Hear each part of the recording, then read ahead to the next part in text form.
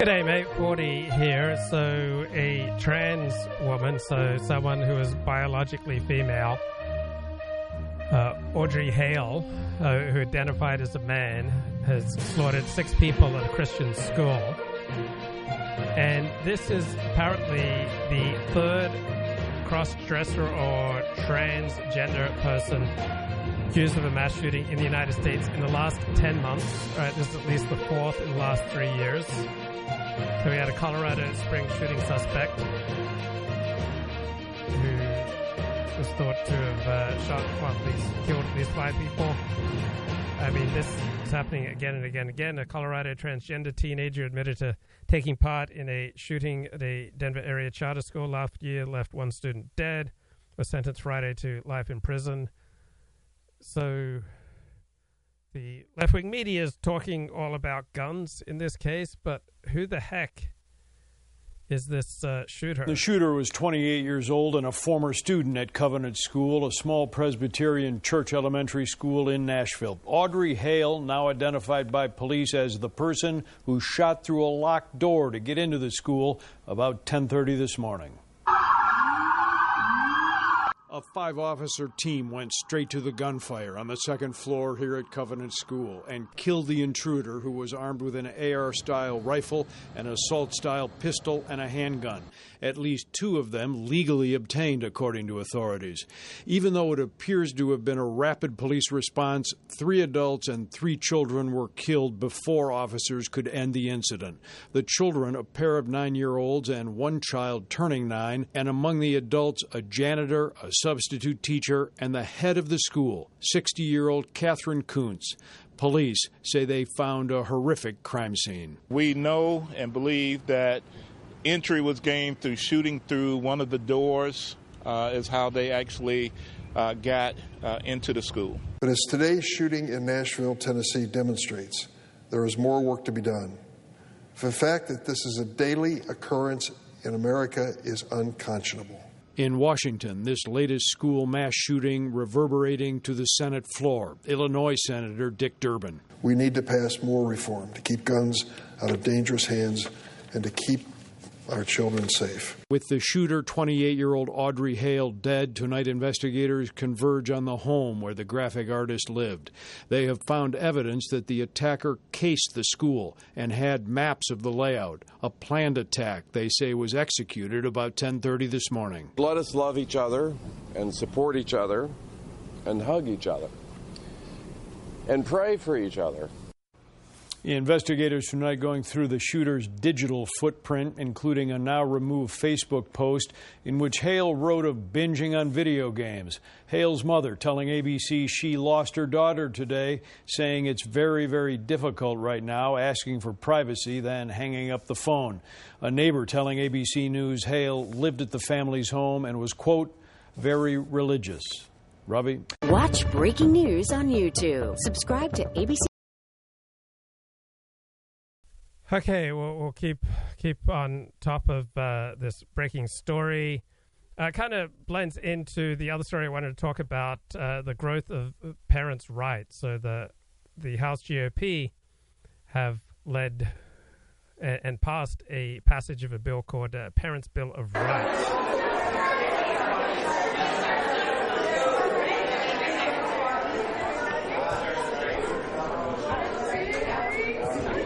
Is given a number, and in the majority you're able to reserve the first through 10. This is H.R. 5 for a very important reason. When you turn about 5 is when you start going to kindergarten, right? You start your education. But this bill by Julia Letlow kind of sits on 5 main pillars. The right to know what's being taught in the school and for you to be able to see the reading materials, right? The right to be heard. So many times across this nation we found that parents were attacked, called terrorists, if they simply wanted to go to a school board meeting to be heard about what's going on. The right to see the school budgets and how they spend their money. The right to protect your child's privacy. And the right to be updated on any violent activity at the school. We think these are pretty basic things that everybody and every parent should have a right to. Because it doesn't matter if you're from Louisiana, Florida, Indiana, New York, or North Carolina, or even California. It doesn't matter the color of your skin, your wealth. When you have a child, that is the most important thing in your life. You'll give your life for that child. And one thing we know in this country is education is the great equalizer. And we want the parents to be empowered. And that's what we're doing today. That you have a say in your kids' education. All right, so when you expand rights for one group, you take away rights for another group. So the left hates this because the left doesn't want parents to be dominating or running their kids' lives. They prefer to outsource that to experts. So the greatest fear on the left is ignorance and bigotry. And so the left, generally speaking, wants to defer more and more of political decision-making to the experts, including the raising of your kids. You cannot be trusted to raise your kids because you might raise them with all sorts of outdated traditional notions that have now been superseded by innovative techniques for life that the left embraces. Greatest fear on the right is disorder and moral chaos. And so the idea that parents are constantly being undercut by public schools and public teachers and by society as a whole, from a right-wing perspective, this will lead to moral chaos and anarchy. While for the left, the idea of giving parents more rights, that will diminish the ability of the educated and the expert to oversee the raising of children. So, horrifying story going on in Knoxville, Tennessee. Trans shooter kills 6. Right now at 6, we are staying on top of that breaking news in Nashville, Tennessee, where 3 children and 3 adults are dead after a school shooting. Thank you for joining us. I'm Gerald Owens. And I'm Deborah Morgan. We want to get you caught up on the newest information at this hour out of Nashville. In the last 30 minutes, police announced the person who pulled the trigger had maps of the school, including entrances and exits. Officers confirmed the suspect had 2 AR-style weapons and a handgun. And we also learned the names of the 3 9-year-old children and the 3 adults killed. Mark Boyle is following this breaking story in Nashville from the WRAL Live Center. Chelsea Donovan is live in Raleigh, where police killed a man they say fired shots at cars near a school and at responding officers. We're going to start with the scene in Nashville. All of this happening at the Covenant School. You can see on the map here, there was a reunification site nearby for parents and students. Mark, police released a lot of new information about the shooter tonight. A lot of new information confirming that the shooter in this case was 28-year-old Audrey Hale, a former student, identifies as transgender, and that's key to this investigation, they say, as a possible motive. And we'll get to that in just a moment. These are the names of the victims here. Police confirming the names and the ages, and one of those who was shot and killed, Catherine Kuntz, right here, was the head of the school.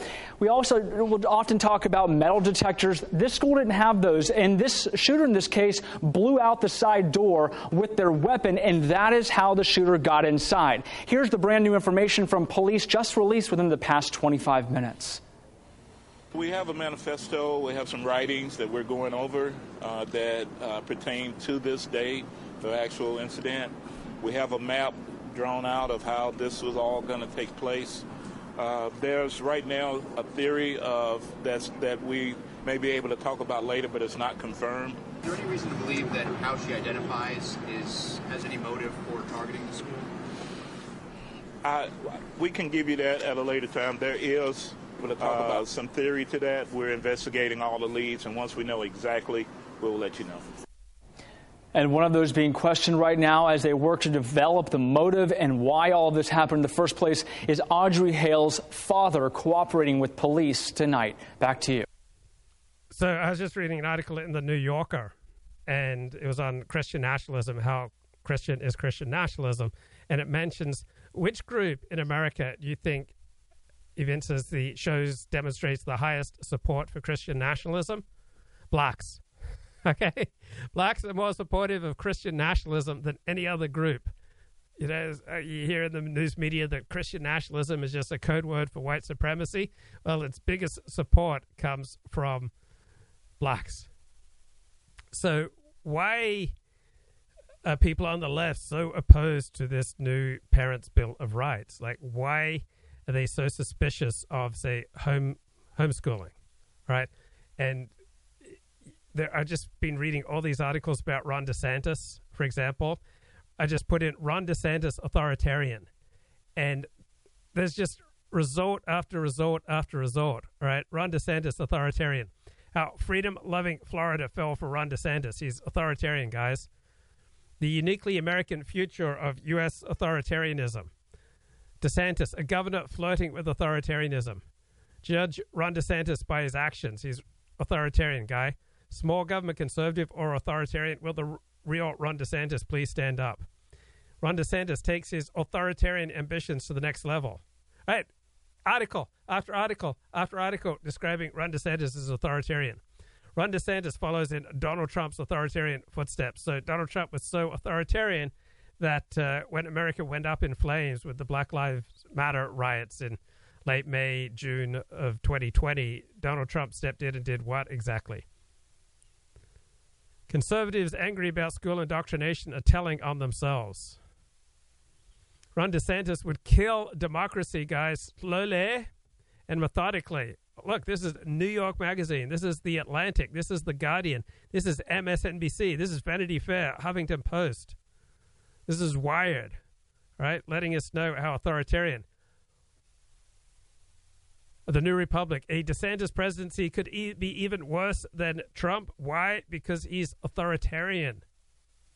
Esquire. Ron DeSantis, a man of no qualities, represents corruption, cruelty, and nepotism, and he's authoritarian.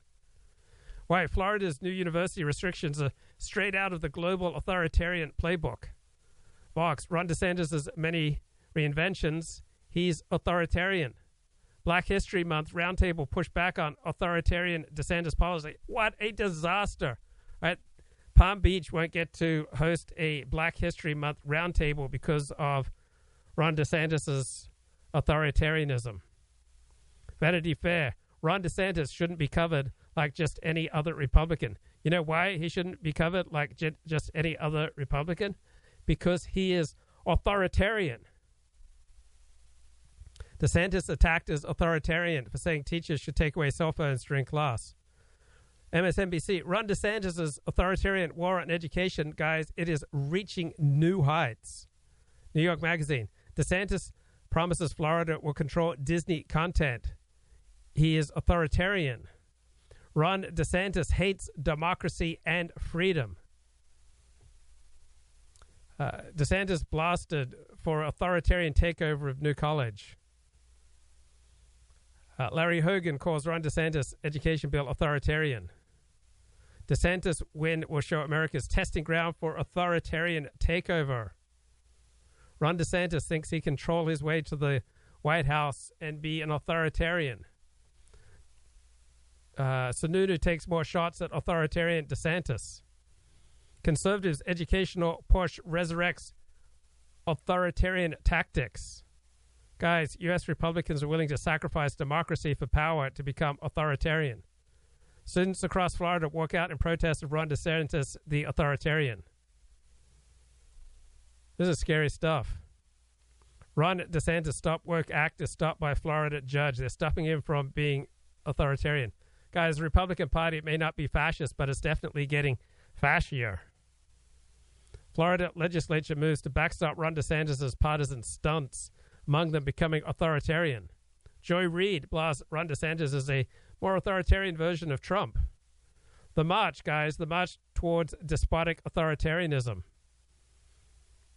MSNBC host and transgender guest are slammed for claims against Ron DeSantis that he's authoritarian. MSNBC analyst declares Ron DeSantis authoritarian for proposing schools take away phones during class. Larry Hogan calls Ron DeSantis' education bill big government and authoritarian. Guys, is Florida's blogger registration bill inspired by Viktor Orban? Trump's MAGA heirs want a kinder, gentler authoritarianism. New York Magazine writer wrecked for calling Ron DeSantis a more competent authoritarian than Trump. Ron DeSantis carves out a branch as a book-burning, anti-LGBTQ, racist authoritarian. how authoritarian Ron DeSantis has made Florida a laboratory of fascist politics. Whoa. DeSantis' authoritarianism on full display with voter arrest videos. This is from MSNBC. Guys, if you crack down on illegal voting, that's authoritarian. Ron DeSantis lambasted, this is from The Independent, so you know it's fair, lambasted for authoritarian ban on African American studies course in Florida high schools. Ron DeSantis is more polished, less bombastic than Trump, but is he less of a threat to democracy? New York Magazine's Jonathan Chait doubles down on comparing DeSantis to Trump. Authoritarian, guys, to the bone. Guys, our institutions, according to New Republic, will not save us from Republican authoritarianism. Scary. Does Hungary offer a glimpse of our authoritarian future? Do you realize what scary things are going on in Florida? That this guy, Ron DeSantis, he's authoritarian. Seems like a memo went out encouraging me to use the word authoritarian. Hail Ron, hail our people. Oh, man, I have to admit, I just didn't realize how scary the times that we're living in. Baron von Schneider, 3 weeks ago, KGP addresses the governor's anti-drag law, immediately mentioned safety for kids at school. Well, safety for kids at school. This was a direct retaliation for the governor's anti-drag law. Yeah, so glad that there's sign language whenever we have these public events. So why is it so authoritarian to, for example, have parents' rights? Right, so is this the first time that liberals have called conservatives authoritarian? No. I mean, I'm looking at Ronnie Goodman's excellent book on conservative oppression, and he says liberals have successfully pegged conservatism as authoritarian in the public mind. Now, conservatives insist that the authoritarian tendencies of liberals run much deeper than theirs, and this is Kevin Williamson of the National Review diagnosing the roots of liberal hostility toward homeschooling.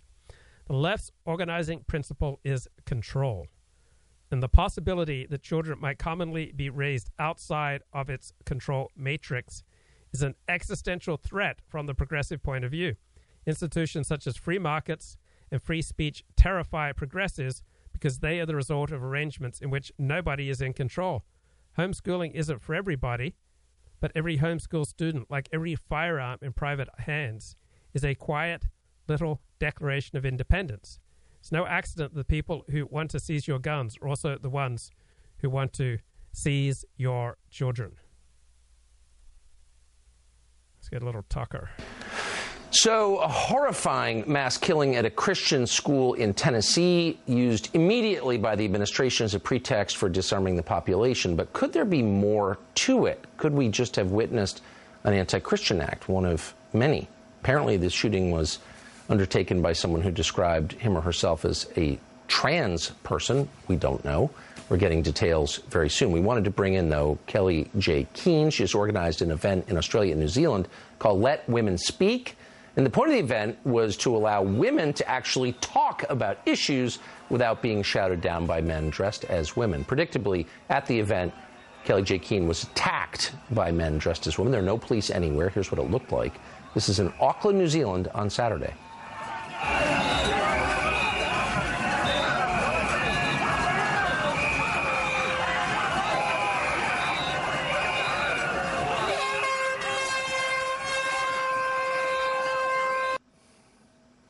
One of the thugs you just saw poured tomato juice on Kelly J. Keane. She joins us tonight to tell us what exactly happened. Kelly J. Keane, thank you so much for coming on. Was it as awful as that video suggests it was? I genuinely feared for my life. I thought I was going to be crushed to death or stomped to death. Women got injured. Somebody got their foot broken. It was absolutely just carnage. I mean, this is the picture of extremism here. You're trying to have a conversation as a woman speaking to other women without being shouted down. I think you're taking an inherently moderate, pro-human traditional position. The people around you look like crazed and dangerous extremists. Is that what it felt like? Yeah, absolutely. The authoritarian left has finally peaked, and now we can all see what exactly that might look like. And it looks like Auckland in New Zealand, and it's scary as hell. Can you just, I characterized what this event was about, but can you put it in your own words? What were you doing there?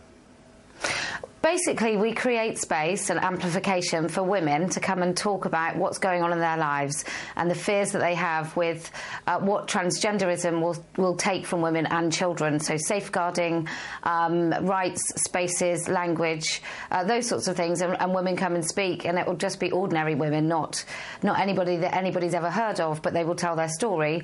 And this mob decided that they didn't want women to speak in any way, shape or form. It was disgusting. It's something that you would imagine in some sort of Middle Eastern theocracy, but it's happening in the Anglosphere in New Zealand. I don't think yeah. anyone saw this coming in a purportedly feminist country. Kellie Jenkins, glad you're okay tonight. Thank you so much for telling us what happened to you. Thank you. So we want to bring an update on that story. Trace Gallagher standing by with new details in what happened in that mass shooting in Nashville, apparently carried out by a member of the so-called trans community. Trace?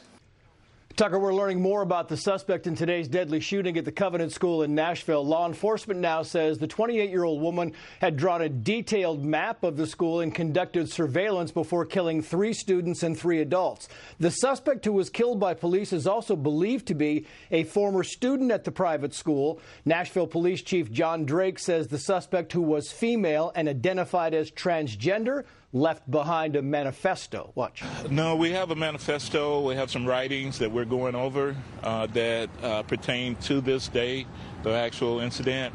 We have a map drawn out of how this was all going to take place. There's right now a theory of that we may be able to talk about later, but it's not confirmed. The victims have been identified as 3 9-year-old students and 3 employees, all of whom were in their 60s. As news breaks out, we'll break in. We'll have much more on this coming up on Fox News at Night.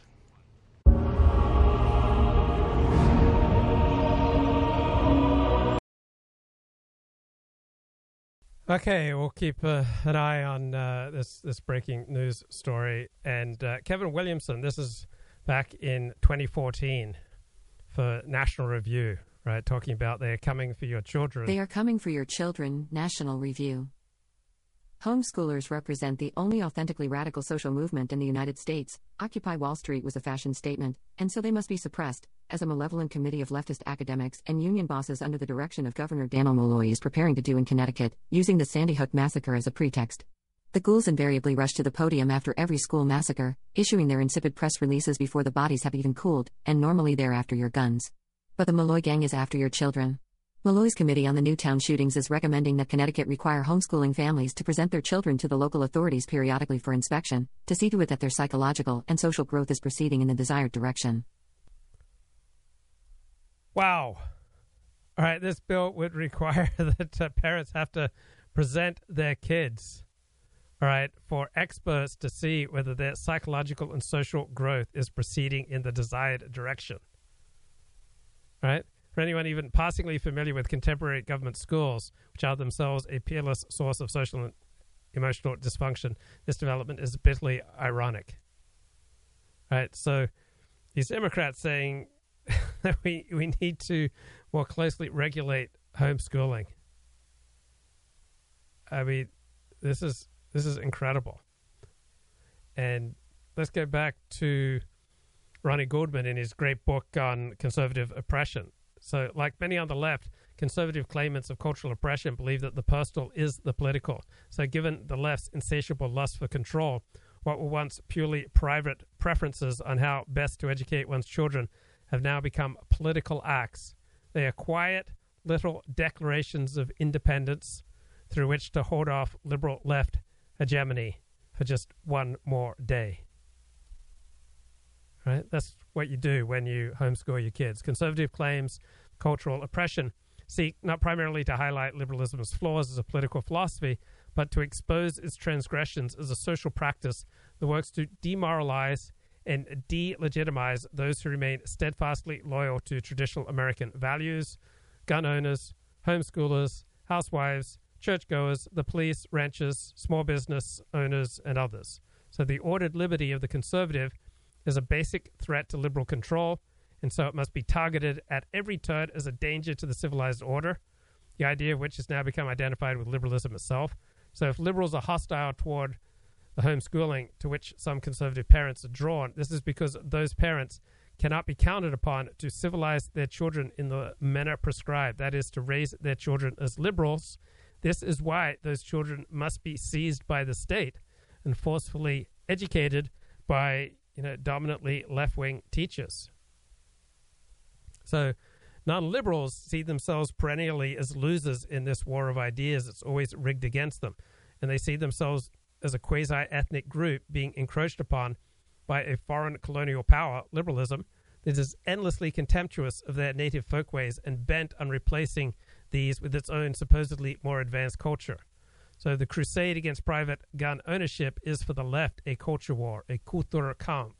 So the sort of people who like to own or enjoy firearms, the sort of people who are most intensely detested by the social tendency that gave us Barack Obama. Right? People who own guns and homeschool their kids, just a bunch of atavistic throwbacks and bitter clingers, as Obama put it. So the left's jihad against hunters, against rural people, against shooting enthusiasts, against Second Amendment partisans will do effectively nothing to prevent lunatics from shooting up schools or shopping malls, but they would exploit the victims of these awful crimes in the service of what amounts to a very focused form of snobbery. So liberal elites are committed to their own particular brand of identity politics, complete with their own special kind of otherization. So the bitter clingers who homeschool and own guns, these people who stand in the way of gun control, are not merely criticized as wrong or as misguided. They are despised as occupants of a lower moral and cognitive order. They are atavisms of a barbaric past that liberals alone have superseded.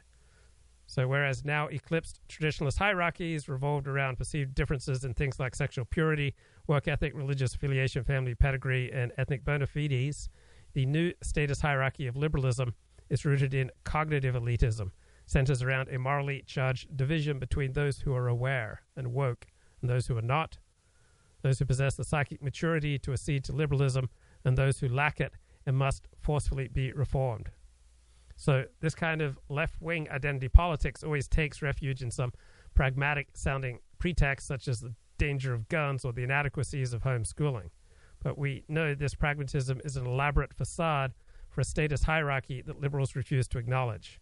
And this hierarchy goes overlooked by the thinking people, by the educated, because thoughtfulness and education are themselves now defined by the liberal dispensation. Right? To be thoughtful and educated is just a mere badge of honor that is conferred on liberals, withheld from non-liberals. So liberals' near monopoly on the means of cultural production lets their own kind of identity politics pass under the radar screen. It's camouflaged as just hard-nosed pragmatism and utilitarianisms. But conservatives see through this camouflage, right? By nature, conservatives tend to be placid, compliant, and respectful. For the most part, we are civil, patriotic Americans who simply want to be left alone to be with our families and, yes, our guns and our religion. So conservatives are left speechless and stupefied by the never-ending onslaught of personal attacks, lies, name-calling that the left rains down on them. So conservative claimants of cultural oppression are united in the conviction that liberalism's rational facade conceals what is a campaign of psychological warfare whose purpose is to undermine the self-confidence of the conservative culture and to supplant it with the liberal one. So that's why you get this profound incongruity between the good-natured innocuousness of ordinary conservatives and the venomous vitriol to which liberals subject them. So liberals subject conservatives to verbal pogroms. Liberals reduce conservatives' deepest convictions to just outward manifestations of unconscious hostilities. These are not positions to be understood. These are symptoms to be diagnosed and diseases to be attacked. So let's get a little bit more here from Tucker Carlson. And he's going to be talking a lot about this mass shooting. Well, I woke up to go get me a cold pop, and then I thought somebody was barbecuing. I said, oh, Lord Jesus, it's a fire. Then I ran out. I didn't grab no shoes or nothing, Jesus. I ran for my life. And then the smoke got me. I got bronchitis. Ain't nobody got time for that. Remember that video from a couple of years ago? Maybe you shared these images on your screen right now. If so, according to CNN, you are a bigot. Literally, you're a racist. Okay. Quote, if you're black and you've shared such images online, you get a pass. But if you're white, you may have inadvertently perpetrated one of the most insidious forms of contemporary racism. You may be wearing digital blackface. Right. So different standards for different groups of American citizens. What we have here, of course, is a situation where the demand for racism in this country has far outstripped its supply. Jason Whitlock is the host of Fearless. He joins us to assess. Jason Whitlock, thanks for coming back. It's great to see you. You always kind of take these things to the deeper level that we miss on the first pass. What do you make of this? It's what's obvious. It's what you just said. There's just not enough racism, and so they're inventing new forms of racism. And the next thing CNN will be telling us is about digital lynching. Yeah. And digital lynching is when someone criticizes Barack Obama, Michelle Obama, or Stacey Abrams or Kamala Harris. And then they'll have digital slavery. And that'll be when Trump returns to Twitter and someone likes a Trump tweet. That's digital slavery. Exactly. And then there'll be systemic digital racism. And that is when Elon Musk purchased Twitter and quit shadow banning conservatives. That's, systemic digital racism. They got to come up with this stuff because they're hiding from the fact, they're trying to cover the fact that while anti-black racism has decreased in America and everybody can see it, anti-white racism has increased in America, and anybody that's not have their head in the sand buried can see that. And so they're just covering up the fact that anti-white racism is out of control. No, the president's doing it. Everybody over social media is doing it. And they want to hide from it by creating, this digital, you're doing digital blackface. It's a joke, Tucker. It's a scam. But the cost is, there are many costs probably, but one of them is the assumption that everybody in America secretly hates everyone else on the basis of race. That's not the reality that I experience living in this country. It's not remotely the reality. But again, these organizations, CNN, most of corporate media, they're there to distract us from the truth. Right. And the truth is that China, just like you did at the top of your show with Tic Tac, is sexually perverting young people. Disney is sexually perverting young people. They're normalizing this whole transgender thing and corrupting our kids and targeting our kids. They want us debating silly stuff, digital blackface, and not looking at the pure evil that they're imposing on kids. Yeah. If they were doing it to me and you, we could handle it. We can fight. They're doing it to kids. It's evil. It's wicked. It's satanic. Yeah. And the money stuff especially. Like, where'd all the money from SVB go? Look, where's all the money? They're stealing all the money. Shut up, racist. What are we doing in Ukraine? Exactly. What are we doing in Ukraine? We can't talk about that, but we can talk about digital blackface. Exactly. Because commenting on a war between two white populations is racist. It's too funny. Jason Whitlock, a wise man, thanks for coming on tonight. Thank you, Tucker. Well, Lady Gaga's father has been in the news recently for noting that New York City has not improved. Okay, there's that. But he's also celebrating an end to a personal struggle, a victory.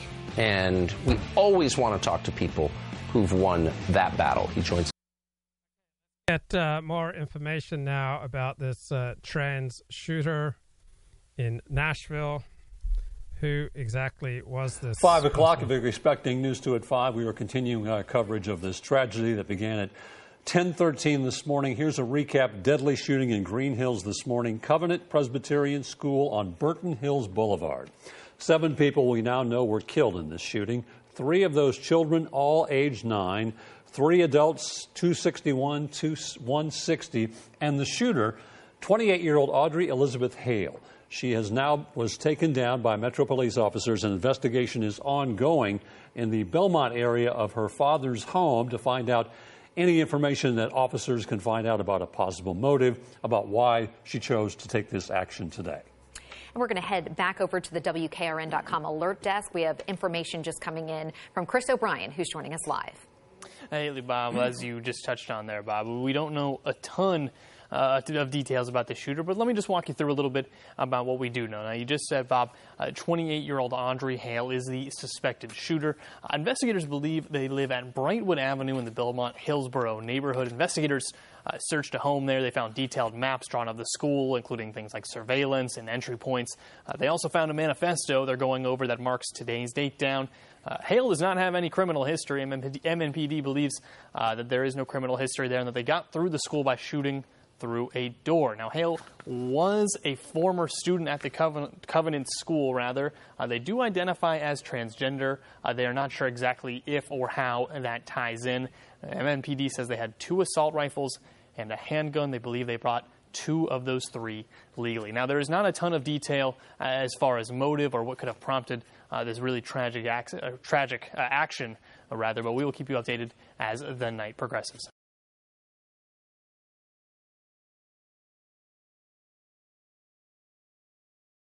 Wow. So we're continuing to get a little bit of new on this story, the Christian school shooting.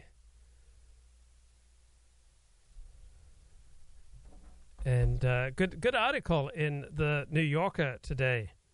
How Christian is Christian nationalism? And the answer is it's not very Christian, all right? But it doesn't need to be. Just people who simply want to hold on to some of the remnants of the civilization that they were born into, and they just see it, getting torn away. So New Yorker says, many Americans who advocate Christian nationalism have little interest in religion. Exactly. It is just code word for holding on against the onrushing tide of leftist domination. An aversion to American culture as it currently exists. Yeah, some people aren't really down with all the sweetness that is drenching America right now. So if you're finding American culture a little too sweet for your taste these days, well, you might just be a Christian nationalist. So what really defines the movement? I would say what defines the movement is that you find American culture just a little too sweet right now. You want to tone down all the sweetness. So this was a major event. I think January 2016, during the Republican presidential primary, Donald Trump appeared on stage at Dordt University. It's a Christian institution in Iowa, and he made a confession of faith. I'm a true believer, he says. And then he says, you Christians have the strongest lobby ever, but I never hear about a Christian lobby. Then he makes his audience a promise. If I am there in the White House, you are going to have plenty of power. So he's saying Christianity will have power under me. You're going to have somebody representing you very, very well. And so by the time he left office, the relationship between Donald Trump and evangelical Christians and Orthodox Jews was very close. So over 80% of Orthodox Jews and evangelical Christians voted for Donald Trump in 2020. So the events of January 6th bolstered a growing belief that the alliance between Trump and his Christian supporters had become something sinister. This ideology is sometimes called Christian nationalism, a description that often functions as a diagnosis. So a podcast about leaving the Christian ministry called Revcovery. So Justin Gentry suggests that Christian nationalism, 70% of Christian nationalists don't even know they're Christian nationalists. They're just like, this is normal Christianity from the time of Jesus. Well, you don't even have to be a Christian to be a Christian nationalist. It just means you don't enjoy the sweetness of contemporary American culture. You like to dial back the saccharine sweetness. So in contemporary America, right, the practice of Christianity is becoming increasingly abnormal. So measures of religious observance have shown a sharp decrease over the past quarter century. So how do you have the rise of Christian nationalism when the practice of Christianity is going down? So Christian nationalism, very much a minority movement. by people who aren't thrilled with America becoming a post-Christian nation. And Alex Kashuta has done shows on how stupid and bad Christian nationalism is. So Alex Kashuta seems to have less things of value to say per words that she expresses than any other distant right podcast host of which I'm aware. She does have fantastic guests on her show, but boy, does she blather and just say very, very little. So there is no canonical manifesto of Christian nationalism. So press 1 if you are a Christian nationalist. Press 2 if you are afraid of Christian nationalism. So 2 sociologists tracked replies to 6 propositions. 1, the federal government should declare the United States a Christian nation. If you say yes to that, you're a Christian nationalist. The federal government should advocate Christian values. Federal government should enforce strict separation of church and state. If you say no to that, you're a Christian nationalist. Federal government should allow the display of religious symbols in public spaces. Success of the United States is part of God's plan. Federal government should allow prayer in public schools. So there are these books by these 2 sociologists, Taking America Back for God, which they predict a growing schism. Christian nationalism gives divine sanction to ethnocentrism and nativism. And remember, the group with the highest support for Christian nationalism in the United States is Black America. So apparently Christian nationalism is a divisive creed. Unlike liberalism, unlike gay rights, unlike trans rights, ever more civil rights for more and more sexual practices, unlike more and more rights for sacred groups who cannot be criticized, it's Christian nationalism that is divisive. Right? Apparently Christian nationalists are more likely than other groups to believe that Muslims and atheists hold morally inferior values. Well, if you believe in your religion, if you believe that your way of life or your people are superior to other people, which is a normal, natural, and even in mild to moderate amounts, a healthy attitude, right, you will believe that your in-group is superior to other groups. Then these sociologists expanded their argument last year in the flag and the cross. So Christian now refers to less a theology than to a heritage. Yes. So most Jews in America don't practice Judaism, but if they're an identifying Jew, they will have various identification with Jewish heritage. So many, about 20% plus of respondents who want the government to declare U.S. a Christian nation are secular or adherents of a non-Christian faith. So Christian is becoming something more like Jewish. It's an identity much more than a profession of faith. Black Americans more likely than any other racial group to support Christian nationalism. So all these academic sociologists want to claim that Christian nationalism is a white identity movement. It's a white identity movement, and the highest proportion of support that it gets comes from blacks. Apparently, Christian nationalists disapprove of illegal immigration, and they're concerned about anti-Christian and anti-white discrimination. And did you know that Christian nationalism might lead to Jim Crow 2.0, with non-white, undocumented immigrants singled out for mass deportations on an unprecedented scale? Wouldn't that be awful if people who are in the United States illegally had the law enforced and they were ejected from the country? My God, that would just be like another Holocaust if people who are in the United States illegally would be deported. My God, that is scary, man. These academics have really got my attention now to think that Christian nationalism means deporting illegal immigrants. Apparently, white Christian nationalists express more hostility not towards immigrants or Muslims, but towards socialists. So maybe Christian nationalism is firmly within the historical mainstream of American conservatism. So as a whole, the 6 Christian nationalist propositions appear to be correlated with many conservative impulses. But these 6 propositions are not that difficult to defend. So if you're looking for a charter for American Christian nationalism, might begin in 1630, the year that John Winthrop, future governor of the Massachusetts Bay Colony, delivered his speech comparing the settlement to a city upon a hill in covenant with God, serving as a beacon to all people. How scary is that? Just imagine if Americans started envisioning their country as a city upon a hill in a covenant with God, serving as a beacon to all people. So this phrase comes from Jesus' Sermon on the Mount. Ye are the light of the world. A city that is set on a hill cannot be hid. Wow, those are really frightening words. My God, I'm cowering. In the 18th century, arguments for American independence were often cast in religious terms.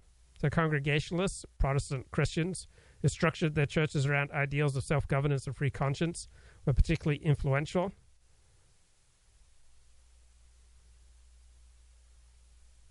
So then, as now, Christian identity in America was often tribal. Yes, there are black churches and Mexican churches and Korean churches and Filipino churches. So there's a book called Heathen by religious historian Catherine Jin Lum that suggests that the divide between Christian and heathen was the central divide in American life. So the original British colonies took efforts to promote the gospel of Jesus Christ. And this was both an engagement and an exclusion. So the scourge of heathenism was a reason to oppose Chinese immigration and to support the annexation of the Hawaiian Islands. So on the distant right, there's a lot of talk about how Christian nationalism is not nationalism and that Christianity just melts away racial, ethnic, national ties, but that's not inherent. In some times and circumstances, Christianity does decrease national, racial ties. In other times and circumstances, it increases and heightens racial and ethnic ties.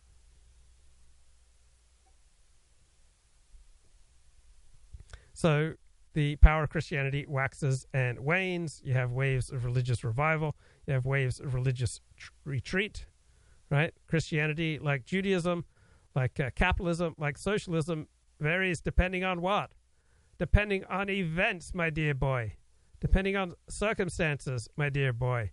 Depending upon situations, my dear boy. Certain situations seem to call for more government. Other situations seem to call for less government. Certain situations predispose people towards reaching for Christianity. Other situations predispose people to reaching for a more secular life. So the phrase "under God" was added to the Pledge of Allegiance in 1954. "In God We Trust" was adopted as the country's official motto in 1956. So Senator Joseph McCarthy believed America was engaged in a final all-out battle between communistic atheism and Christianity. So in America, Christianity works best as an organizing principle when there is a strong non-Christian force to organize against. And so there's a political scientist at Georgetown, Paul Miller, who's come out with a book, The Religion of American Greatness, What is Wrong with Christian Nationalism? And he writes, as a Christian and as a patriot, he's proudly pro-life. He is a zealot for religious liberty, but he is troubled by those political leaders who don't humbly seek God's guidance and instead insist when a nation's ways please the Lord, that nation is blessed with supernatural help. So this political scientist wants Christians to be more aware of the undemocratic elements of the founding. Well, democracy is not an unalloyed benefit. So it's not the most heinous thing to wish for a little less democracy or a little more democracy in the United States. Right? We have all these different powers operating in the United States at the same time. You've got the powers of oligarchy, the powers of dictatorship, the powers of bureaucracy, which is largely beyond the reach of the executive branch, the legislative branch, and the judicial branch. Right? You have the forces of capitalism, you have the forces of socialism, you have the forces of communism, you have the forces of nationalism. The United States is a complicated place. And so certain events will happen, and some of those forces will wax in power, and other of those forces will wane in power. So this particular political scientist doesn't want Christian nationalism. He wants an acknowledgement that Anglo-Protestant culture has shaped American ideals. Wow, what a scary thought, acknowledging that. And I hope that those ideals will endure even as the culture changes. Now, there are some intellectuals, aside from Godward Podcast, who have made the case for Christian nationalism. So we have Stephen Wolfe, a political philosopher and a faithful Presbyterian, who has published The Case for Christian Nationalism, and it's blurbed by Israeli philosopher Yoram Hazony. So he advances a series of syllogisms designed to convince believers that they must help America to become more Christian and more of a nation. So yeah, why would you not want to create an environment in which your kind flourish? Right? You would think that every living thing would strive towards creating more and more of an environment in which its type of life flourishes. Is that really so awful? So he has firm opinions on whether non-Christians are entitled to political equality. No. Well, right now it's just like free reign on Christians. Right? You can denigrate Christians. You can mock Christians. You can effectively urinate on Christians, and there's very little blowback. You're unlikely to lose your job. You're not going to get disciplined at your university, right? You're not going to get drummed out of political life if you despise Christians and Christianity. But if you take that same derogatory attitude towards sacred groups like blacks, Jews, gays, the transgendered, Chinese, Koreans, Mexicans, right? You say the same thing about protected, sacred, non-Christian groups, and your life will be ruined. You'll be drummed out of university. You'll be forced to take sensitivity classes, right? So it's verbally open season on Christians, but if you employed the same type of rhetoric about blacks or Jews or gays, right, then your life would be smashed.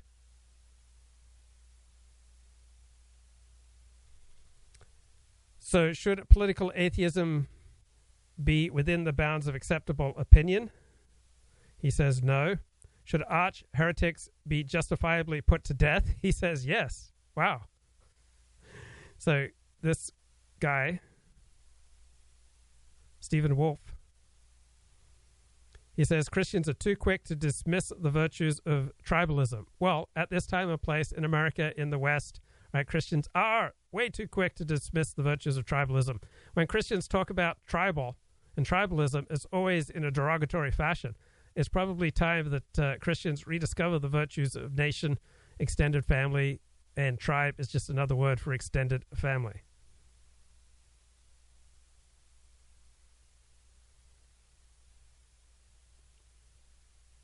So tribalism, the notion that people are drawn to others who have things in common with them, who share their ethnicity, right? Ethnicity is not just blood ties, it's also language, manners, customs, stories, taboos, rituals, calendars, social expectations, duties, loves, and religion. Why would you not feel a bond with people who share those things with you? So at one point, Wolfe disparages ethnic identity politics, but he also suggests elsewhere, some cases, amicable ethnic separations along political lines might be beneficial for everyone. Yes, the normal, natural way to divide things up, all right, is to divide up on ethnic lines.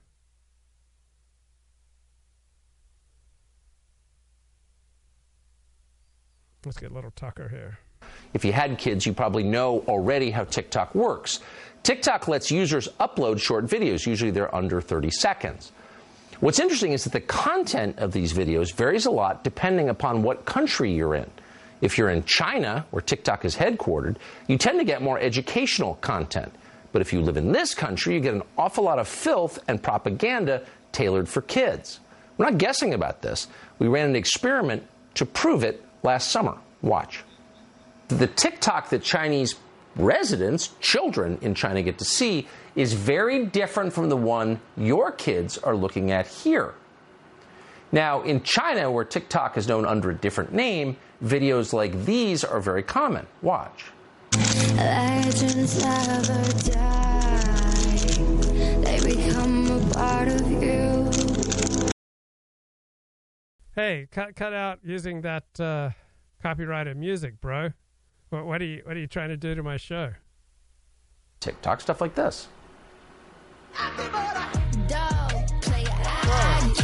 Cut out the copyrighted music. Man, I'm trying to run high quality, upstanding pro-social within the terms of service program, and you're playing all this music that's going to get me a copyright strike. Well, that's kind of weird. Can you see what's going on here? Well, China does. They run TikTok, and China knows if you want a productive society that extends beyond, say, next week, you teach your kids about hard work and creativity and personal responsibility, respect for authority. But if you want to destroy a society, you funnel a ton of garbage to kids about gender ideology and twerking. As the account Libs of TikTok has documented extensively, that's exactly what TikTok is doing here. There's a whole genre of videos of teachers boasting about indoctrinating kids. I have had multiple students come out to me, not just with their sexuality, but also with their gender identity. It's one of the reasons I think it's so important to be out and loud and proud. I teach my elementary school students about gender identity. Some people are girls, some are boys, some are both, some are neither. I might tell this kid, we do have a flag in the class that you can pledge your allegiance to. And he looks around and he goes, oh, that one? So it goes without saying that net, as they say, TikTok is not a positive influence on American society. Okay, thanks, Tucker. And looking at the chat, Alexander makes an interesting point. He says the only way to fix this is through coercion, which is big government, is antithetical to libertarianism, which has hijacked the right. So when conservatives and people like Ron DeSantis and Donald Trump are accused of being authoritarian in which direction? If you are authoritarian, say, towards super predators and lock them up, you expand freedom for everyone else who can enjoy more of life, can participate more in public life, can walk the streets, right? Can get to know neighbors, participate more fully, more happily, more socially, build ties with other people. All sorts of great freedoms are enhanced when you act in an authoritarian manner towards super predators. So, say, restricting the freedom of teachers to propagandize your children into a trans or gay ideology, right, expands the freedom of your kids and of your family, right? Promoting parental rights and reducing the rights of public school teachers, all right? It reduces the freedom of public school teachers. It enhances the freedom of parents and of children. So, authoritarian in which direction? Whenever you increase rights for one group, right, you decrease rights for other groups, right? So back to the New Yorker on Christian nationalism. So Stephen Wolf's book avoids explicit claims about race, but after its publication in November, a shadow was cast over this book, guys, by an investigation that Alastair Roberts, an English theologian, conducted into the public writing of one of Wolf's close friends and collaborators, Thomas Accord. He hosted a podcast with Wolf. So Accord, under a pseudonym, had been posting online in support of what he calls robust race realist white nationalism. God, that is scary.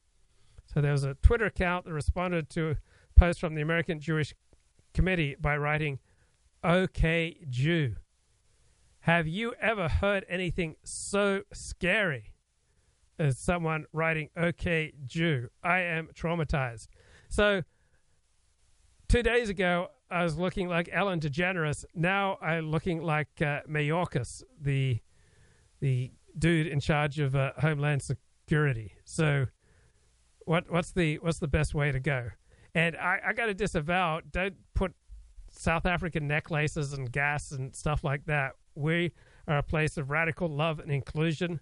We're not God. Come on, guys. I thought you knew the program here. We don't advocate for violence, criminal behavior. We don't, invoke genocide as solution to political disagreements. Get with the program. God. My God. What the hell? What are you guys thinking? You think that gassing and South African necklaces, that this is like acceptable? This is acceptable. My God. I can't believe I have to put my very good friend Elliot Blatt into a timeout. I can't believe I'm doing that. But there's no way you can invoke gas and suggest violence against people on this show. That's absolutely unacceptable, right? I'm not going to put up with that. So don't do it. And it's indicative that you would write this publicly. There is something really broken, something really sick, something really off, something incredibly antisocial, self-destructive. It's indicative of you've been morally desensitized by online discourse. Yeah, my good friend, Elliot Blatt's a good friend. You cannot invoke gassing people and killing people on the chat. Like, no way, Jose. That is not on. That's unacceptable. This is not what this channel is about. And that you would think, that someone would do this under their own name in a public forum and just invoke, let's gas people and give them the South African necklace. Dude, something's really wrong. Like, I used to say this to Casey. He would say things about genocide and all sorts of invocations of horrible things, just as thought experiments, etc. And I say, what the hell are you doing, bro? Like, you can't do that in public. Don't you have anything in your life that you care about? I mean, why would you commit this social self-destruction publicly under your own name? He is posting this crazy, destructive, idiotic Daily Stormer type material. And the answer I'd get back is, oh, I'm fine, bro. Don't worry about me. I mean, what is wrong with you if you think it's A-OK to post publicly that gassing people and murdering people is, the way to go when, they have different attitudes towards homosexuality or the transgender stuff, right? That's insane. There's something incredibly broken in you if you think it's cool to be publicly posting, particularly under your own real name, to publicly post invocations to kill people. That's insane. What's wrong with you? What the hell is wrong with you? Have we just become so desensitized? Have we just consumed so much, alt-right humor that it's just no big deal to, just throw out invocations of mass murder and genocide? Yeah, I mean, did you overdose on 4chan? I mean, the perils of the e-personality.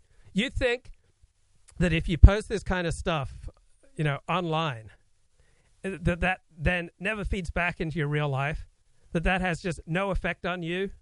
Of course it desensitizes you. Of course it makes it more difficult for you to interact in the real world.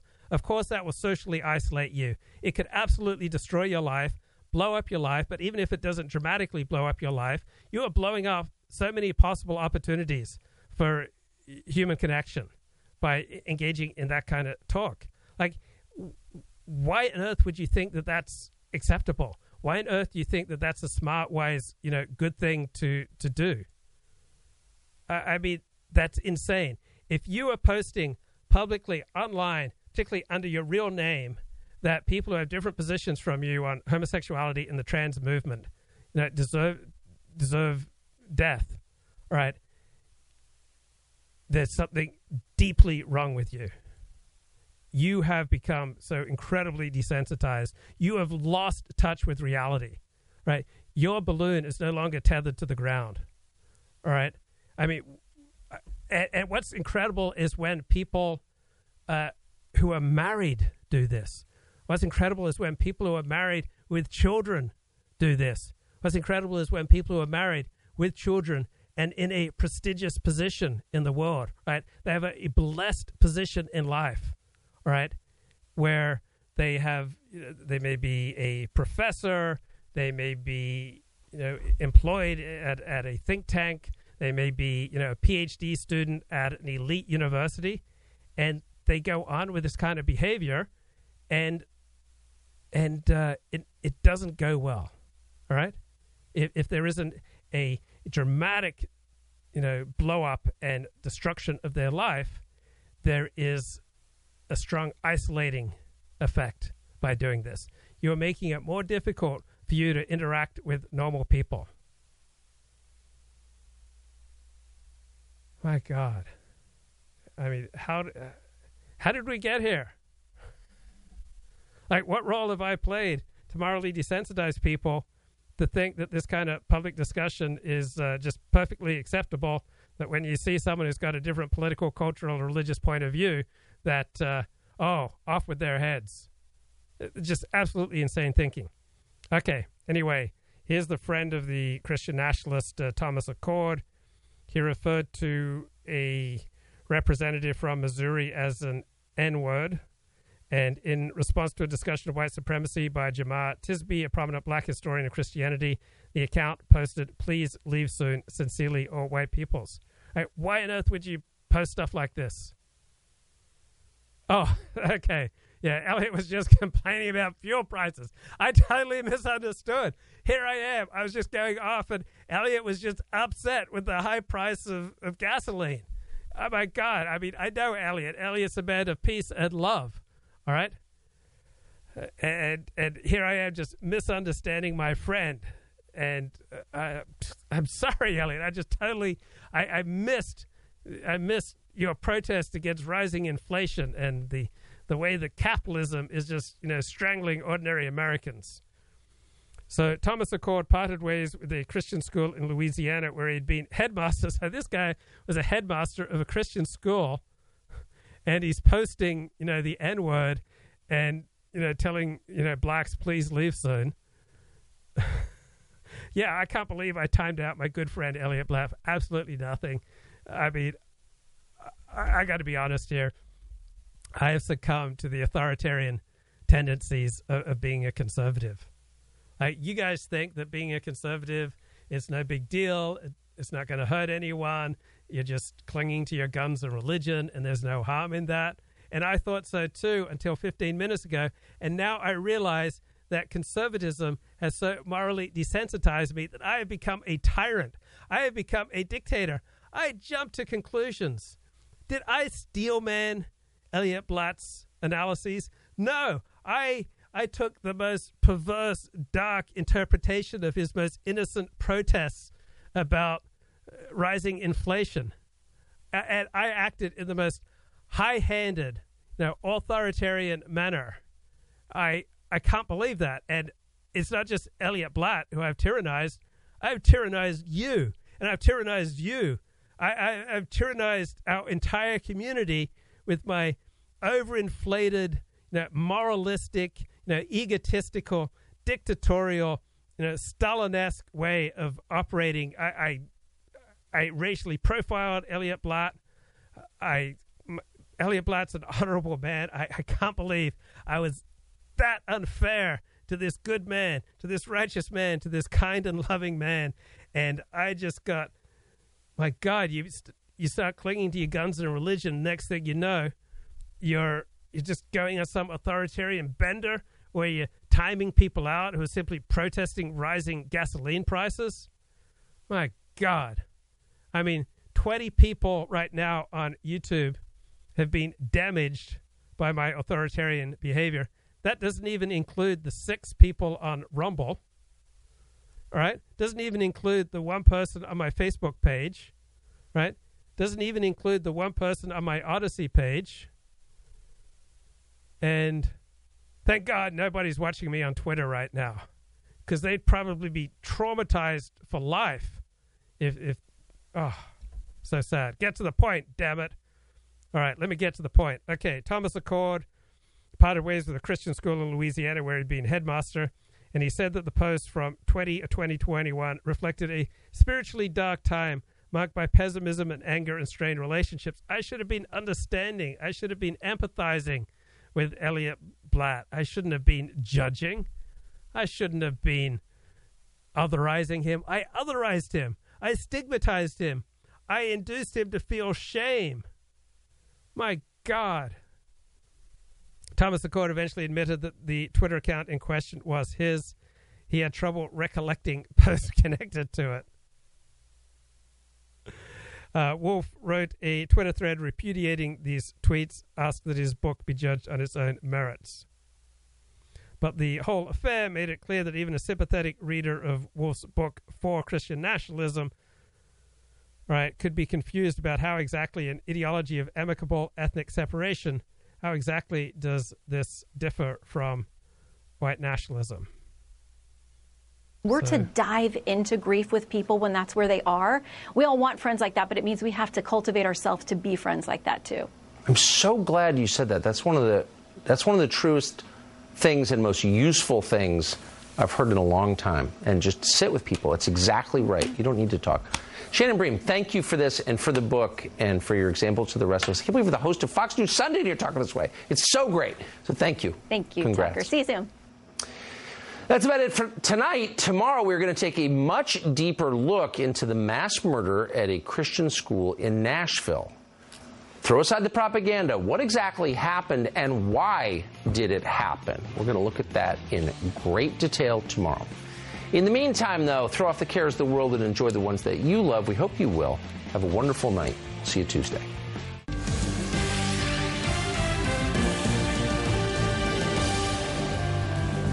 And welcome to Hannity. And tonight we are in Palm Beach, Florida, beautiful Mar-a-Lago, where in less than 1 minute we will be joined by the 45th President of the United States, Donald J. Trump. You might have noticed the former president. He's been in the news a lot recently. Trump haters hoping and praying that he would be arrested in New York last week. It didn't happen. Alvin Bragg's weak and politically charged case against Donald Trump has now imploded, just as President Trump's poll numbers continue to rise. Now, we have a lot of ground to cover, so let's get right to it. Here is part one of my interview with the former president. Mr. President, great to see you again. Thank you very much, John. Thank you for doing this. As reported, as you know, you're facing a lot of legal challenges. In your opinion, does this help you or hurt you in terms of your chances to win in 2024? Well, if you listen to the fake news media, it helps because they're all saying it's a scam. Even people that don't like me are saying this is a terrible thing to do for our country. Okay, it's kind of interesting that Donald Trump is back on Fox. They effectively blackballed him for about 6 months. Anyway, back to this New Yorker article on Christian nationalism. Scandal was a big deal in the small world of intellectual Christian nationalism. One difference between Stephen Wolfe and someone like Jerry Falwell, who believed many of the same things, is that Falwell could plausibly claim to be leading what he called a moral majority, whereas many of today's Christian nationalists are keenly aware of their minority status, and perhaps as a consequence, they are less likely to worry about transgressing dominant social norms. In today's America, anyone eager to denounce sodomy is marking himself as a dissident. My God. So press 3 in the chat if you denounce sodomy. Press 4 if you are a sodomite. So if you denounce sodomy today, you are a dissident. You're not a defender of American culture as it currently exists. Rather, you are an enemy of it. So press 5 if you are an enemy of American culture as it currently exists. So Christian nationalist refers to a broad array of conservatives concerned, as conservatives always are, about the way their country is changing. But those who embrace the term are a much smaller, self-selected group. So calling yourself a Christian nationalist is a much more radical act than merely being one. So the presidency of George W. Bush was a high watermark for Christian politics, but the country's become much less Christian over the past 20 years. Some of Trump's supporters put their Christian identity front and center. Many others do not. So you had the QAnon shaman Jake Angeli, who was a January 6th protester. He prayed in the Senate. He referred to himself as part of a light occultic force. He thanked God for the divine, omnipresent white light of love and protection, peace and harmony. So this is the language of light workers and other contemporary spiritualists. So perhaps a shaman is the perfect figurehead for a movement defined by Christian heritage, but not by Christian faith. So America may now be following the trajectory of Europe, where Viktor Orban, the Prime Minister of Hungary, talks about the importance of Christian roots, even though fewer than 20% of Hungarians attend church regularly. So if the rise of Christian nationalism in America reflects the decline of Christianity, that is bittersweet news for secular liberals, because it means that they might expect to see more and more of it as the country grows less pious. So why do so many self-identified Christians seem uninterested in the religion itself? If America was once better than it is now, why did our Christian forebears allow it to get worse? So here, Stephen Wolfe sounds more like a critic of Christianity than a defender of it. Christian majorities, he says, too often refuse to wield government power when they have it. Instead, they insist on official neutrality in ways that Muslim majorities, for instance, don't. Western Christians gaze at the ravishment of their Western heritage, either blaming themselves or reveling in their humiliation. So he essentially blames Christianity, just as Nietzsche did, for siding with the weak, the low, and the botched. So Wolfe thinks there's something weird about the way the U.S. and other Western nations reject ethnic chauvinism in favor of an ideology of universality. And one of the scholars who blurbed Wolfe's book was the Israeli political scientist Yoram Hazony, who suggests that American nationalists should draw inspiration from the example of Israel, which conceives of itself as the national state of a particular people. So the strange thing about the debate over Christian nationalism is the assumption shared by many of the participants. The sociologists see a fearful tribe, resentful of a country that won't stop changing. Exponents see a small but indomitable movement standing strong against the tide of secularism. So some see an opportunity for Christians to play a constructive role in a changing country, preaching what their compatriots may no longer practice. The underlying idea is that recent trends will continue, that churches will keep emptying out, Christianity will become an ever more tribal identity. So the secular country that emerges might be increasingly free, anxious, and unpredictable. Less prayer in school, perhaps more shamans in the capital. Why should we assume, though, that these trends are irreversible and that most of today's Americans are beyond the reach of a message that has reached so many for so long? Early periods of secularization in America have given way to periods of Christian renewal. Is the next Christian revival just around the corner? It seems hard to believe, but certainly not impossible to believe. You want them to be healthy. You want them to be happy. You want your cows to be well. You don't want to mistreat and abuse your animals. That kind of ethic, I think, is what has driven historical state-led paternalism. Is the majority of the population produces useful labor on the farms, in the factories. The average Joe the plumber, right? He does useful stuff. He helps build up our economy, build up our army, build up our military, build up our industrial capacity so that we can sail across the world and colonize and imperialize, so we can invent new things, new technologies. We can support a priest class. We can support an academic class, a scholarly class with the efforts of Joe the plumber. But technology has gone so far that plumbing is still a well-paid profession, but the average person, this was said by Mitt Romney, I think back in 2012, that the average person takes out more in taxes than they put in, like 53%, right? That was the figure at the time. I'm sure it's higher now. If you take up all the prices of the roads and the healthcare and the welfare and the free food and the free education and the subsidized college, all the stuff that the government pays into, like the majority of people get more out of it than they pay into it in final analysis. And so this is Kenneth Brown using Deep Left Jokel, talking in defense of globalists. So Kenneth Brown is consistently brave, contrarian. Throughout history, you can say that the elites were parasites. The bankers are parasites. They're usurers. They're taking 1% off the top. They don't perform any useful labor. And therefore, we should have a communist revolution. We should abolish the elites, the capitalists. We should give power to the people, the workers, because they are the ones doing the real productive labor. I mean, that kind of argument made a lot more sense when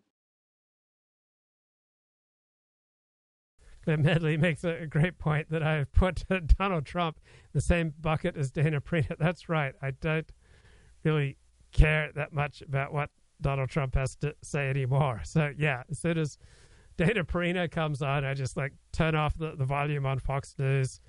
As soon as Donald Trump comes on, turn off the volume. What about that hair? It was getting in the way of my doing, the divine will.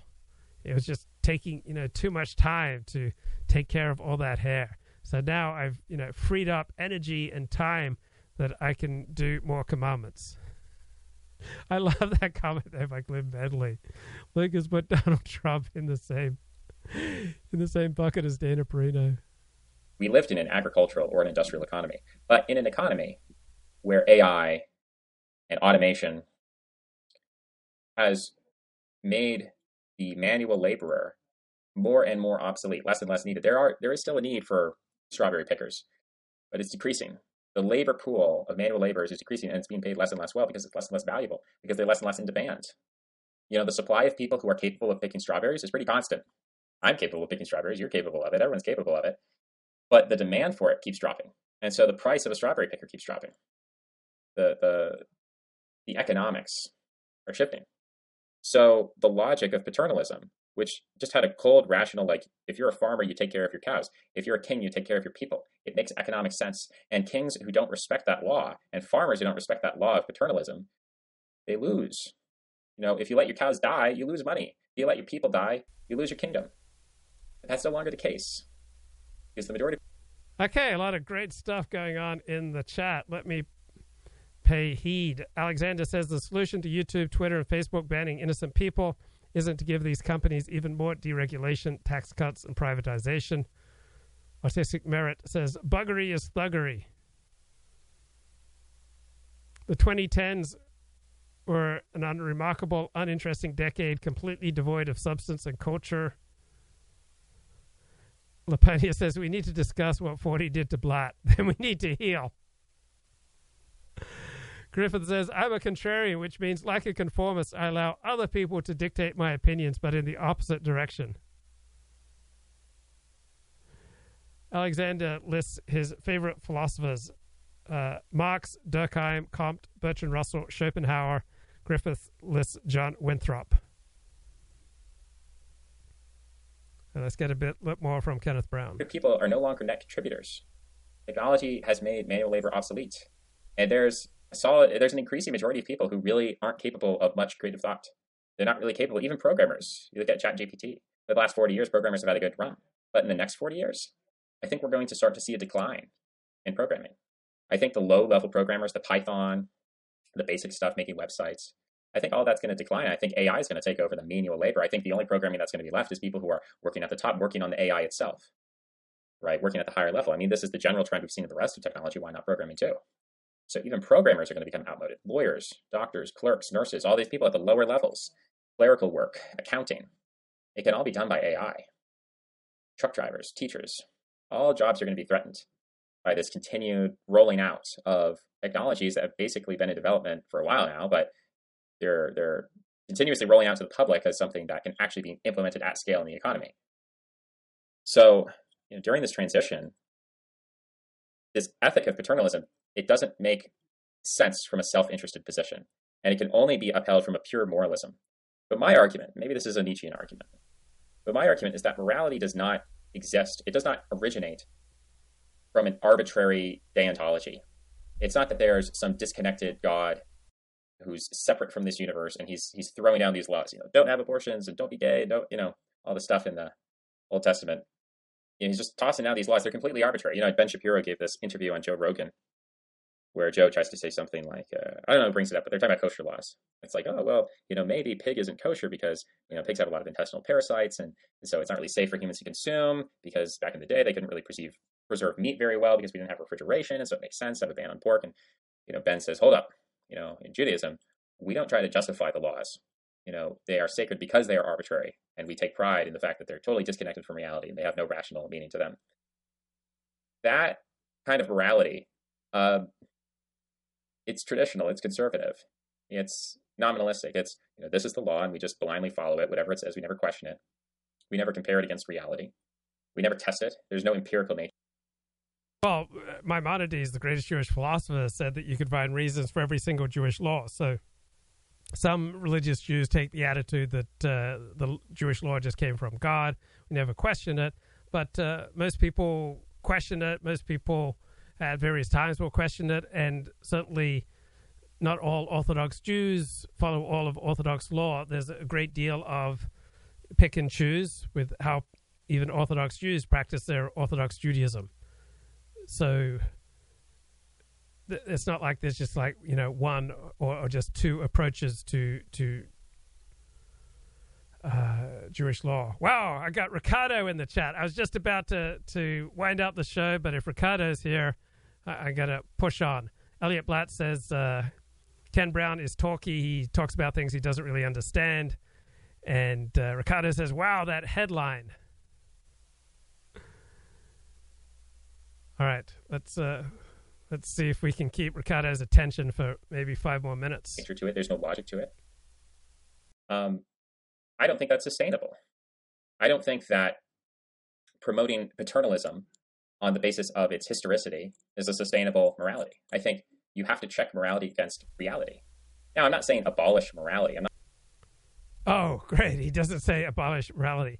Morality primarily comes not from the Bible, not from the pulpit, right? Morality primarily comes from your connections with other people. Ken Brown is a blowhard. Luke, what should happen to the trans fellow? I support the death penalty for people who commit murder. I want the death penalty for people who commit murder. And I want people to have the right to homeschool their kids, right? I want the people to have the right to cling to their guns and to their religion. I want people to have the right to choose freedom of association. I want people to have the right to build up holy communities. And a holy community means a separate community. I want people to have a right to wall themselves off, all right, from what they experience, what they see as, the filth and degeneracy that's surrounding them. Show the teacher clip again and get Ricardo's take. Oh, you mean the teacher clips from the Tucker Carlson?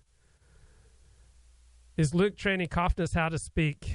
That would be a legit mitzvah. I think Nathan should just watch some Roger Love videos. Erect the ghetto walls of healing. Yes. Ghetto walls are the most normal, natural, and if they're done moderately and wisely, healthy things that you can do. You should primarily be interested in spending time and living among and praying with, worshiping with, working with, socializing with, playing with people with whom you have a great deal in common, right? You're going to feel much more at ease. You're going to feel much happier if you are primarily hanging out with people like yourself. So morality comes from those connections.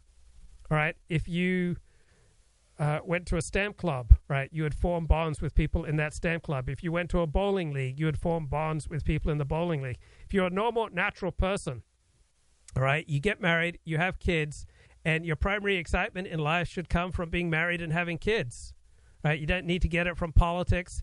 You don't need to get it from religious disputation. You don't need to get it from fighting culture wars. You don't need to get it by analyzing what's going on in China. The normal, natural way to get your morality, to get your meaning, to get your purpose, to get your identity is to get married, have kids, be part of the stream of life, be in a community with people who are like you, and out of that connection with people with whom you have real bonds, which may even include genetic bonds and religious bonds and values-based bonds, and just you feel comfortable around them. Luke could be a failed Senate candidate, just like his hero Mickey Kaus. He could run against Adam Schiff. 40 will watch 21 Jump Street and change his mind on the ghettos. Luke should run for local office just for the life experience. Yeah, I mean, it's not like, I don't want to subject my family. I don't want to subject my wife and kids to the tribulations of what would happen if I ran for public office. Luke could rebuild his audience with a meme candidacy. Damn, Ricardo's got all sorts of ideas and insights that would never really occur to me. Look, guys, there will be times when I'll be honest with the voters. There will be times when I'll be dishonest. There will be times when I would be ethical and moral and upstanding, and there are times when I'd be unethical, immoral, and downright low and disgusting. Yeah, there are times when I will tell you the truth. There will be times that I'm telling the truth, but I'm really lying to you. Yeah, Ricardo could be my Roger Stone.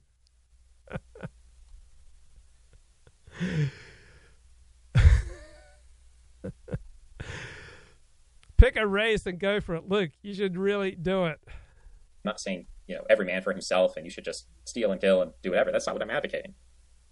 I've used this term minoritarian, and I've said that to the extent that we are going to exercise paternalism, we can't do it as a... Yeah, it's like, Kenneth Brown uses a lot of big words, big concepts. Like he reads something and he just kind of slots it in and articulates it, but he doesn't really digest it and put it into a wider context, or analyze the relative merits of the proposition as opposed to opposition to the proposition. So he uses a lot of big words there, but morality comes down to who do you love? Your politics, your morality, your religion, right? For a normal person, should primarily come down to who do you love, right? If you love people, you want to protect them from those who want to negate discomfort, rape, pillage, and wreck, all right, your people who you love, right? Who do you love? Do you love your family? Do you love your extended family? Do you love your tribe? Do you love your community? Do you love your religious community? Do you love people who subscribe to a certain set of practices and values, who have a certain outlook on life, right? Who do you love? That should be the basis of your morality, right? And who do you love? That should be the basis of your politics. And that should be the basis of your culture. That should be the basis of your worldview. Who do you love? Once you realize who you love, then you should realize who you want to protect. So, I love the United States of America. I love this country. I love Australia. I love English civilization. Right? I have a particular fondness for what the English have created. I like the political systems that the English have created. I like the legal systems that the English and their descendants have created. I like the culture. I like the freedom. I like the values. I like the sports. All right? I am an Anglophile. I am a convert to Judaism. So I am very comfortable in Orthodox Judaism. And I enjoy the disputatious, intense, passionate, Jewish culture. So that's what I love. I hate that which threatens it. So if you love your family and then your extended family and your tribe, your community, then your politics should revolve around protecting that which you love. Yeah, look, there will be times when I free some of the slaves, and there will be other times when I leave slaves in captivity. There will be times when I will be the concentration camp guard, and there will be other times when I'll be like a concentration camp inmate. It all depends upon events, my dear boy, events. But whatever happens, I will always love our cops and our law enforcement, except for when I don't. Most men would have rage quit after Fordy's tirade, but Elliot Blatt is still here. He is a true man of steel. He's a better man than me. I can't believe how unfair I was to this guy. What's the worst that could happen if I run for political office that I win? You don't understand. I love my life here. I am a happy guy. Like, I was just around people today, and they said, "You're always happy." And no, I'm not always happy. I'm just 95% of the time I'm happy. I remember I went back to Loma Linda University in 2010, and I was talking with people who knew my father really well. And one of the major differences between myself and my father that jumped out to them, this is not me, this is them saying it, the various Christian theologians, and I noted, you're a happy guy. Your father was not a happy man. That was like one of the big differences. So I'm a happy guy. I got a happy life. Now, would I really want to risk that and blow it up when there's practically, realistically speaking, there's absolutely no way that I could win any local political race? Yes, guys, there will be times I'll place moral principles first. There will be times when I place my interests first. It'll all depend upon the situation. Yeah, being high on modafinil can easily be confused with happiness. Yes. So I've been high on modafinil since 2013, I believe, maybe 2013 or 2014. And it's absolutely fantastic. I thoroughly recommend it. And also the other huge jump in my happiness levels came when I started using that Fisher-Wallace device. That I use that for like 20 minutes a night. People didn't notice a big jump in my happiness levels after I got on modafinil.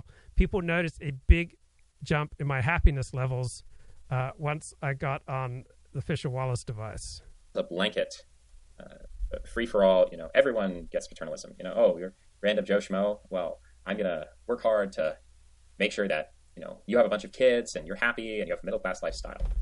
That incentive structure no longer exists. And if you're still pursuing that as like some kind of fascist or Rousseauian or national Bolshevik or something, you are operating under a logic that was perfectly applicable in the early 20th century when those ideologies were invented. But that is very quickly becoming outmoded and anachronistic. And it's based on a kind of emotionalist nostalgia for the past rather than a vitalistic logic of the future of what is actually going to work, what is actually going to survive. Ranting and raving about Rothschilds this, Rockefellers this, Bill Gates that, Soros this. They're destroying the world. They're not taking care of people. At a certain point, you have to stop complaining. And you have to start redirecting your moralism. I'm not saying people should be less moralistic. Moralism is a powerful force for survival, for collectivism, for cooperation, putting others before yourself. It's absolutely necessary. But going forward, it's going to have to be a little tighter. It can't just be this blanket majoritarian, my life's goal is to become dictator of America so I can save the people. Have I told you blokes how great this Fisher-Wallace stimulator thing is? I mean, it's just fantastic. Oh man, I've got like 4. I am just rocking. Like I'm seeing lights. I'm having visions. Like I just do this before I go to bed at night and I see visions. I see angels. I am surrounded by light and love. And yeah, it cost me like $600 when I was carrying over $50,000 in credit card debt back in 2014. I still lashed out $600 for the Fisher-Wallace device. And it just zapped away the depression. Like I was walking around, I think, with low-grade depression virtually all of my life. And within a few days, maybe even a couple of days of taking this Fisher-Wallace device, it just went. It just like they're like electrical impulses, and I just see light and love. It just really, it takes the edge off. Like it really puts you in a great place. Now, you may not be man enough to handle 4 bright, flashing yellow lights. So I don't want you to feel bad if you can't handle, 4 bright, flashing yellow lights, right? You recommend you start with 2. If you get the effect that you need on just 2, then just hang out with 2. I mean, you don't have to do the 4. Like, you feel the intensity building up. Like, people do, like, deep, magnetic stuff with their brain. It's all approved by doctors or whatever, and it just recenters you, and it just reduces my anxiety. It reduces my depression. It helps me sleep better. It calms me down. Just recenters me. It's fantastic. It's absolutely fantastic. I just strongly recommend the Fisher-Wallace stimulator. I am becoming calmer. I'm becoming more loving. Right? I am evening out right now. I'm letting go of any residual bits of depression and anxiety right now. Due to this Fisher-Wallace device, you just, let it run for about 20 minutes. I sometimes fall asleep. Bro, you could have simply stuck a fork, disavow, I don't even think I can say that out loud, and had the same results, bro. No, this is FDA approved, guys. This is like studied. This is science. This is fantastic. Right? The Fisher-Wallace device. Like particularly, I figure half of my audience has, chronic low-grade depression, right? You got to get the Fisher-Wallace device. This had the biggest effect on my happiness level. Once I started using this, people said, you just can't stop smiling. And it was true. Once I started using this, I've been smiling for about 9 years now. I got this in 2014. And you can also use it on like various aches and pains. You don't have to just put it on your temples. Like if you've got sore feet, you can put it on there, or you got sore thighs, sore stomach, sore, whatever you saw, bro, you can use your Fisher-Wallace device, and significantly ups your happiness levels. And it comes with a money-back guarantee. I think you can use it for like 30-plus days and return it if it doesn't work for you. I mean, why would you not want to get happy? I mean, why would you not want to let go unnecessary depression, unnecessary anxiety, unnecessary being off kilter, off center, ill at ease, maladjusted, antisocial, dysfunctional. Right? Why would you not want to let all that go and get yourself the Fisher-Wallace stimulator today? More than anything I've ever done, this significantly increased my happiness levels. People noticed I was just always laughing and smiling, right? Once I plugged into this. Damn, I love this device. I mean, what am I doing here? I just want to have some quality time right now with my Fisher-Wallace device. I like you guys. I really do. I really, really do.